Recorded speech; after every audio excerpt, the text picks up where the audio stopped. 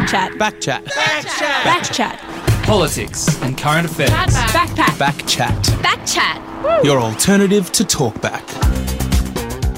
Yes, indeed. You are listening to Backchat here on FBI Radio, your freshest wrap of news and current affairs. I'm Sweta Das. And I'm Shami Sivasubramanian. As always, we're going to give you the news you haven't heard on your airwaves this week. First up is Gina Rushton, a journalist who's covered why abortion drugs are inaccessible and unaffordable and how permanent telehealth could change that. After that, we've got Egyptian-Australian journalist and writer Daniel Nour discussing Arab masculinity and in his meandering essay, Mama's Boy. That's right. But first, we want to hear from you. You can join in on the conversation and text us in on 0409 945 945 or tweet us at BackchatFBI. It is absolutely laughable. The woman's off her tree. Backchat, your alternative to Talkback. So last year, New South Wales decriminalised abortion, but distance and high costs are still barriers for women across the state. But what we saw through the pandemic was that widespread adoption of telehealth made getting abortion medication easier, cheaper and safer. A study by Australia's biggest abortion provider shows demand for telehealth services has risen by 25% in recent months. But this might come to an end sooner than we think. Freelance journalist Gina Rushton wrote a piece in The Guardian this week on why the government should extend telehealth abortion access across cities and regional areas. And we've got her on the line to explain the debate. Hi, Gina. Good morning. Thank you so much for being back on the show. Thanks for having me. So, New South Wales decriminalised abortion last year. So, where do we stand when it comes to accessing abortion healthcare in the state? So access is a really hard thing to measure, especially with abortion, because, as you can imagine, it's something that people don't often go public with if they've had a bad experience or if someone's, obstructed their care. But I think it's fair to say that based on the testimony that we do have from patients and services, there are still pretty big access issues. So I guess some important context might be that in Queensland, when they decriminalised in 2018, that decriminalisation sort of went hand in hand with this concerted effort to establish referral pathways in hospitals, in the public health system, and make sure that access to sort of free or at least subsidised abortion, was the next step, I guess, after decriminalisation. But in New South Wales, that wasn't really a promise that was ever made. So I guess clinics and hospitals can't hide behind the law now. But as far as I know, there's no major, push to improve access so that women don't, have to pay a private provider. Is there a difference between access in the city and regional towns? Definitely. I think pretty much anywhere in Australia, you could argue that location and income are the two main factors that will impact your ability to access abortion. And of course, location can be overcome with income. So if you have the money to travel, to pay for childcare, to pay for accommodation, pay for a surgical termination and a private provider, then you have pretty good access anyway. But we know that women in New South Wales still face barriers in accessing care because, some of that is just that there's no providers, or they might be in an area where the only GP or the only pharmacist is religious, and there might not be a hospital that would see them if there was a complication. So, Gina, what are some of the stories you've heard from women about how difficult it is to access abortion? Yeah, so, there are hundreds, but I guess if we take the issue of complications after a medical abortion, I've interviewed women in New South Wales who've been turned away from multiple hospitals after having a complication or a failed medical termination, and they've had to travel for hours to get medical care. I've interviewed women who've been misled by their local doctors about what their options are, and just so many women that have had to travel interstate. Basically, every part of Australia still has lingering barriers when it comes to abortion access. So, Western Australia still doesn't have safe access zones. In Tasmania, women often have to travel from one side of the state to the other for a surgical termination. And even in South Australia, which is technically the most progressive state when it comes to accessing abortion, because you can basically get one for free through the public health system, they have this weird quirk in the law where all abortions, medical or surgical, have to happen in a prescribed hospital. So it means that, if you're in a regional town, you might have to go into Adelaide just to take the abortion pill. So, a lot of barriers. There have been a lot of negatives associated with the pandemic, but it seems access to abortion healthcare has improved recently.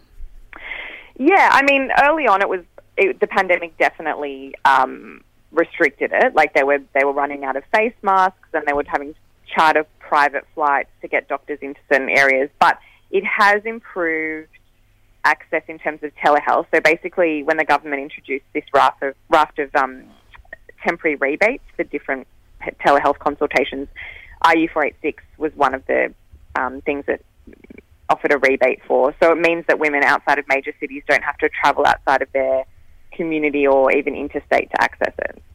So RU486, you just mentioned it. What is it and how does it work?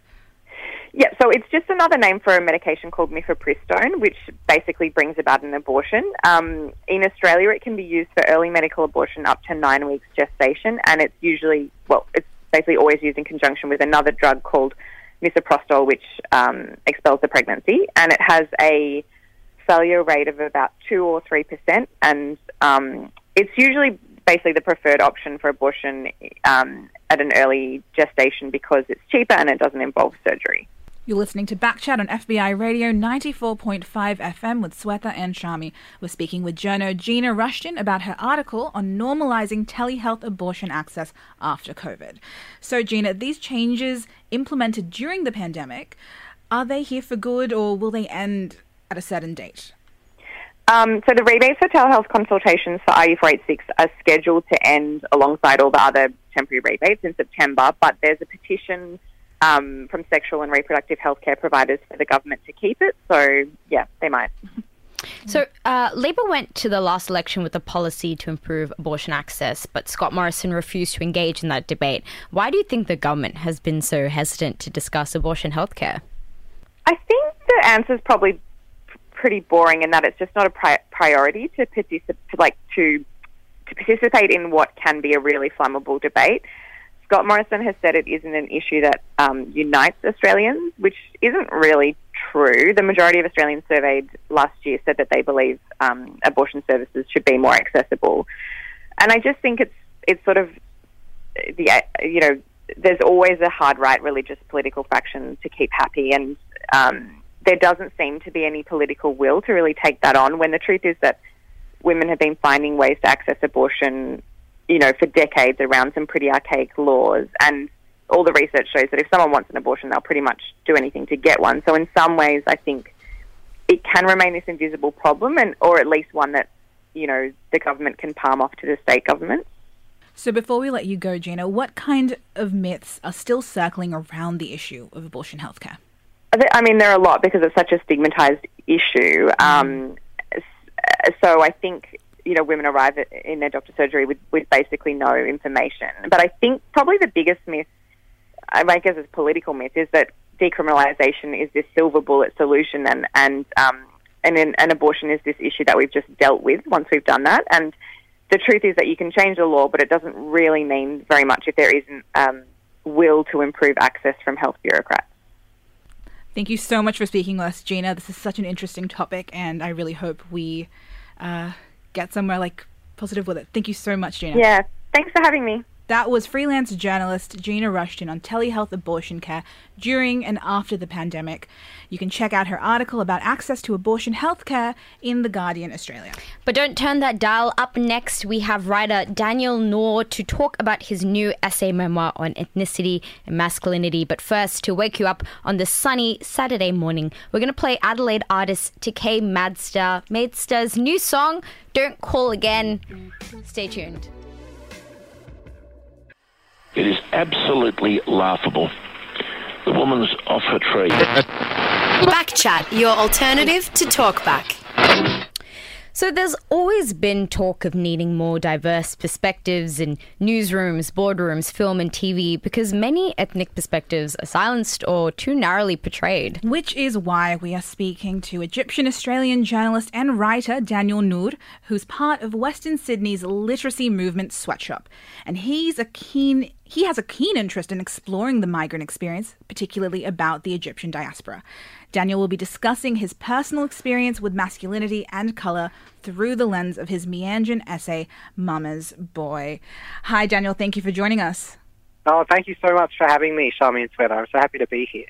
So tell us about your essay. What inspired the memoir essay? Trauma, really, is what inspired the essay. And I suppose on some level, a desire for catharsis. I think a lot of people make too much out of that because they assume that writing something out will make you feel better. But of course, an essay is a very tedious and exacting genre. It's not at all like journaling, you know. And so while it was nice, if not quite scary, to have it out there, it was hard to write. It was difficult to write. And I suppose what inspired it more than anything was the enormous void that I felt and still feel. If anything, Corona and the awful kind of isolation of lockdown made it even more intense for me, which is I still do not see young, I want to say soft, you know, not particularly aggressive or enormously testosterone-fueled Arab men, or ethnic men in general, frankly, on our screens, in our literature, in the arts.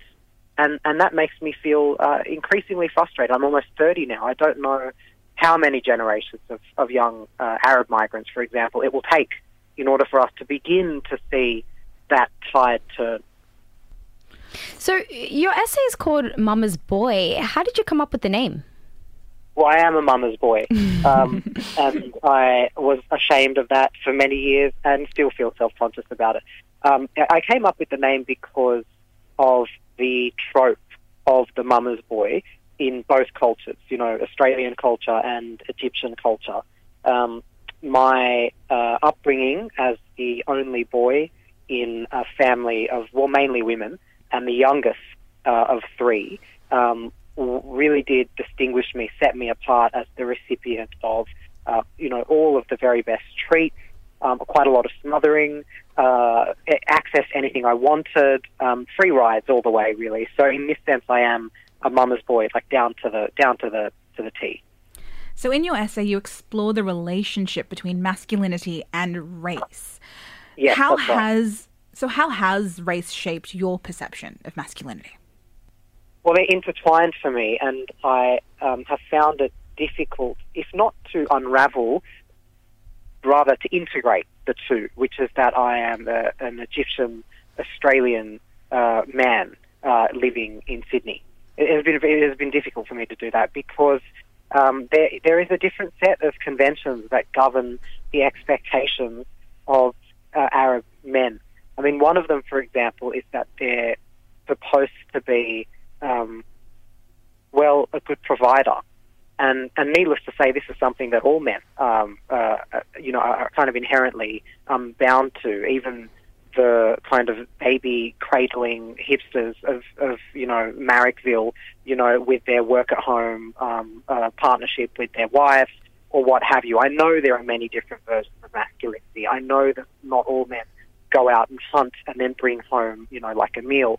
But that said, it has been difficult for me as a writer. My work, though difficult, is not particularly physically demanding.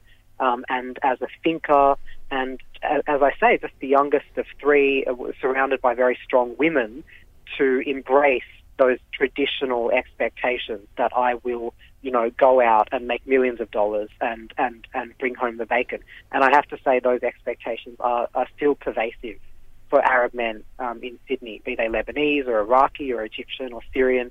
There is still this expectation, So it's been hard for me to carve out my own space, I think. Well, now that you mention it, there's been a certain portrayal in popular culture about Arab communities, specifically men, as you mentioned. So do you think these stereotypes are damaging to young men and women growing up?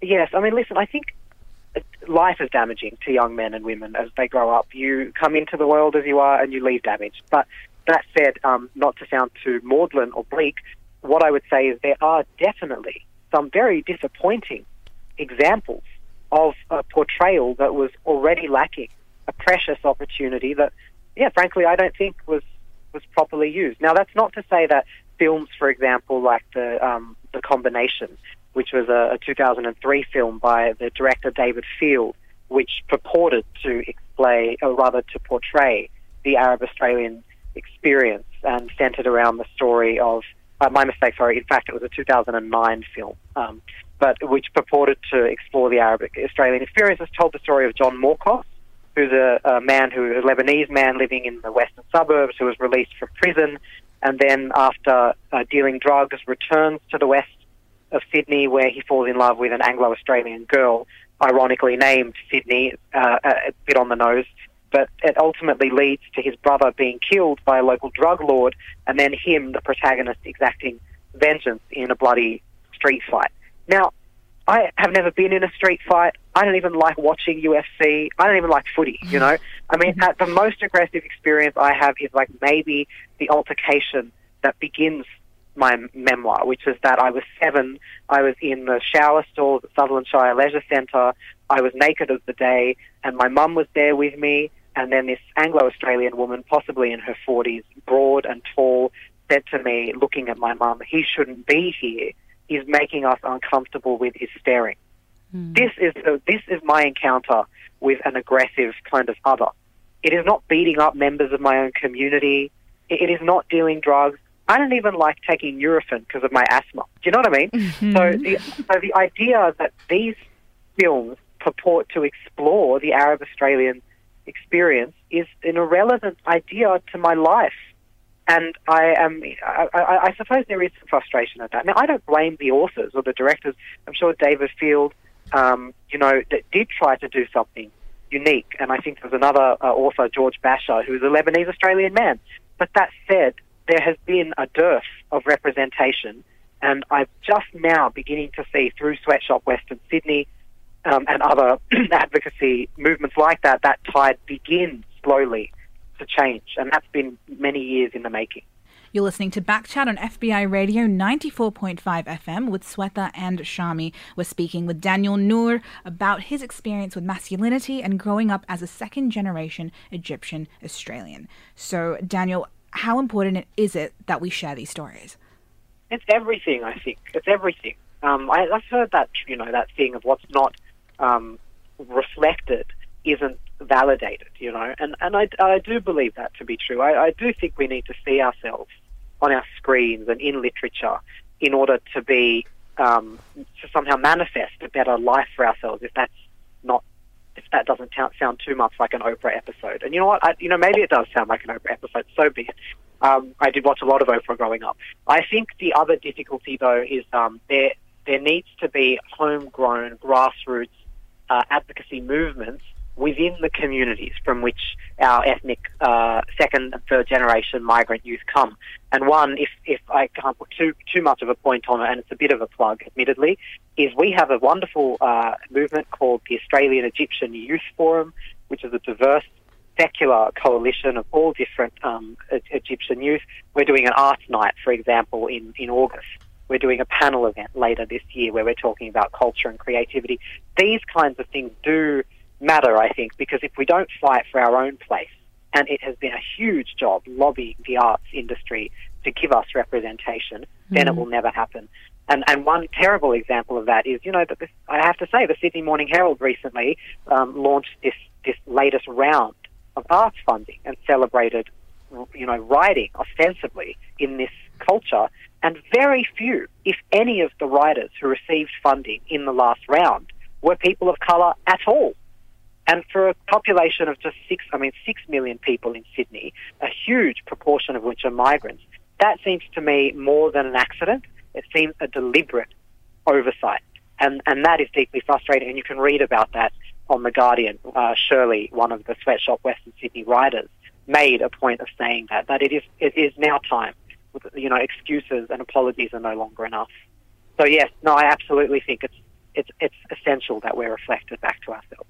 Yeah, we love your passion, Daniel. You also say in your essay, these stereotypes of the Arab community mean the genuine experiences of migrant families in Australia are also at risk of being silenced. What was your family's migrant experience like?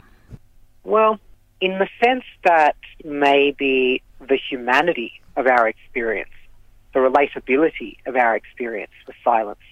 yes, I do feel there has been a void.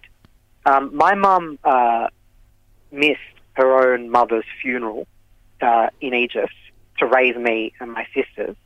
And my dad worked, frankly, like a dog for many years in factory production lines, in mixed business shops, in retail, in telecom before it became Telstra, to make a life for us, for me and my two sisters. Now, that is not an utterly unique experience. Many people have had to do that. And I would just like to see the dignity of that experience mainstreamed. It is, again, it goes back to reflection. As it happens, I now work, broadly speaking, in the arts. I'm a writer in a humanitarian organisation, and I freelance a lot. I have never seen an Arab Australian on Neighbours or Home and Away. I have never seen an Arab Australian on a mainstream, maybe not until Here Come the Habibs program on one of the corporate channels. And so, yes, there has been a silencing there, and that, I think, continues the unfortunate othering that some terrible events have precipitated. And one of those events is the 2003 Cronulla riots, where a group of Lebanese boys got into a fight with some Australian men on the beaches of Cronulla over some white women, ostensibly, and then Alan Jones, the talkback radio presenter, took that kindling and set fuel to that flame and created this huge folk devil, this huge panic of these creepy, possibly rapey Arab men. And that persists and continues. I can't tell you the number of times, especially in my early 20s, that I was just pulled aside by the cops just for being with a white girl in the car. That happened to me, So I absolutely feel there's been a silencing, and it's a dangerous kind of silence as well. Yeah, I absolutely agree. I remember growing up watching Neighbours, and they finally put an Indian family on the show. And, how exotic. Yeah, and literally, and it was like they all had the most basic white like anglicized Indian names, and I think they killed off half the family, and they were on the show for 2 weeks. So they got the India viewer base and then killed them all off. It is absolutely ridiculous. Was it a fire? How many fires? I think there was a fire and a car accident, and then I think what happened is at the end they went back to India. I'm not even kidding. Neighbours, of course they did. Send them back to where they came from. Look, Daniel, as a country, do you think our perceptions of race and masculinity have changed over the years? I think I'd like to think they're softening, and I see the evolution of metrosexual in the early 2000s, which is now becoming this kind of amorphous idea of just a man, which is not something you can necessarily put in a neat box, and just because maybe he uses, I don't know, a toner and takes care of his body, that he is less of a man, But I still think the dangerous parts about it persist. And that's really what matters, because, the Beyond Blue, annual fundraising that we do, and the suicide prevention hotlines, these exist for a reason. There is an epidemic of depression in men in this society, young men too, because they don't see themselves reflected necessarily. I don't think that's just men of colour. I think as Anglo men too don't feel they don't feel fully embraced, which is maybe that the more sensitive, the weaker parts of them, the parts that are called weak, are not celebrated in the culture, and that takes a lot of work to unlearn, I think, what we were told in childhood, which is that men don't cry, men don't show weakness. This is still huge. No amount of progress in the last few years has completely mitigated these very damaging conventions. I think we need to continue to be aware of that. Daniel, we could talk to you all day. This was such a lovely conversation. Thank you for joining us. Oh, thank you for having me. And check out the Egyptian Youth Forum on Facebook. Absolutely. We'll tweet it out. Thanks so much, guys. That was writer and journalist Daniel Nour about Arab masculinity and his essay, Mama's Boy. Well, that's all the time we've got for the show today. Another big thanks to our producers, Natalie Sekalovska, Eden Faithful, Millie Roberts, Vanessa Lim, and Nicole Ilyagoyeva. And thanks again to our guests, Gina Rushton and Daniel Nour. But before we go, we're still on the hunt for new additions to the Back Chat Backchat team. Yeah, join our team. Help me say backchat better. If you're interested, you can apply through the FBI website, and we'll also share links to our socials. Guys, we'll catch you all next week, but before we do, we're going to play a song. This is Face by my favorite modern day boy band, Brockhampton. Ooh, it's a modern day boy band. Yeah, you'll love it. Yes. Okay, have a lovely weekend, guys.